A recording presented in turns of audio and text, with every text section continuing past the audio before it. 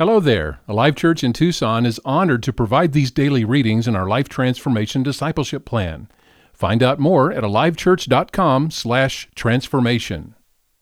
This week in our Life Transformation readings, we focus on perseverance. I will persevere and finish the race. In the same way a runner strains with every effort toward the finish line, I will press on toward the goal of knowing Jesus fully. When I'm periodically tempted with thoughts about quitting, I will renew my commitment to press on toward the goal of being like Him. I am a dedicated runner in the life of faith. I will persevere, and I will finish the race. I've chosen to follow Jesus no matter what the cost, and as a result, I will persevere. I will listen to God's Word, I will obey God's Word, and I will allow God's Word to take root in my heart and life.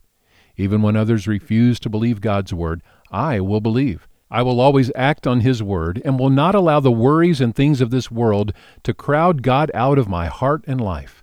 I will persevere and finish the race. My response to difficulties and trials will always be positive and joyful because of my confidence in Jesus and His presence. I will not resent trials as intruders, but rather welcome them as friends. My attitude is one of pure joy, not in anticipation of trials, but joy during trials. My response is not based on emotions, nor am I pretending to be happy. My response is a decision based on faith rather than feelings, and that faith comes from seeing life through God's perspective. God's purpose in allowing any trial or testing in my life is to develop complete maturity in me. Therefore, I will persevere and finish the race. This perseverance is not passive submission to circumstances, but rather a strong and active response. I will not simply just endure, but I will experience quality growth in my faith as I face storms. It is not just an attitude for withstanding trials, but the ability to overcome and turn them into glory. The testing of my faith produces endurance and is an opportunity to prove all I've learned and that my faith in Jesus is genuine. Through testing, I become stronger and purer.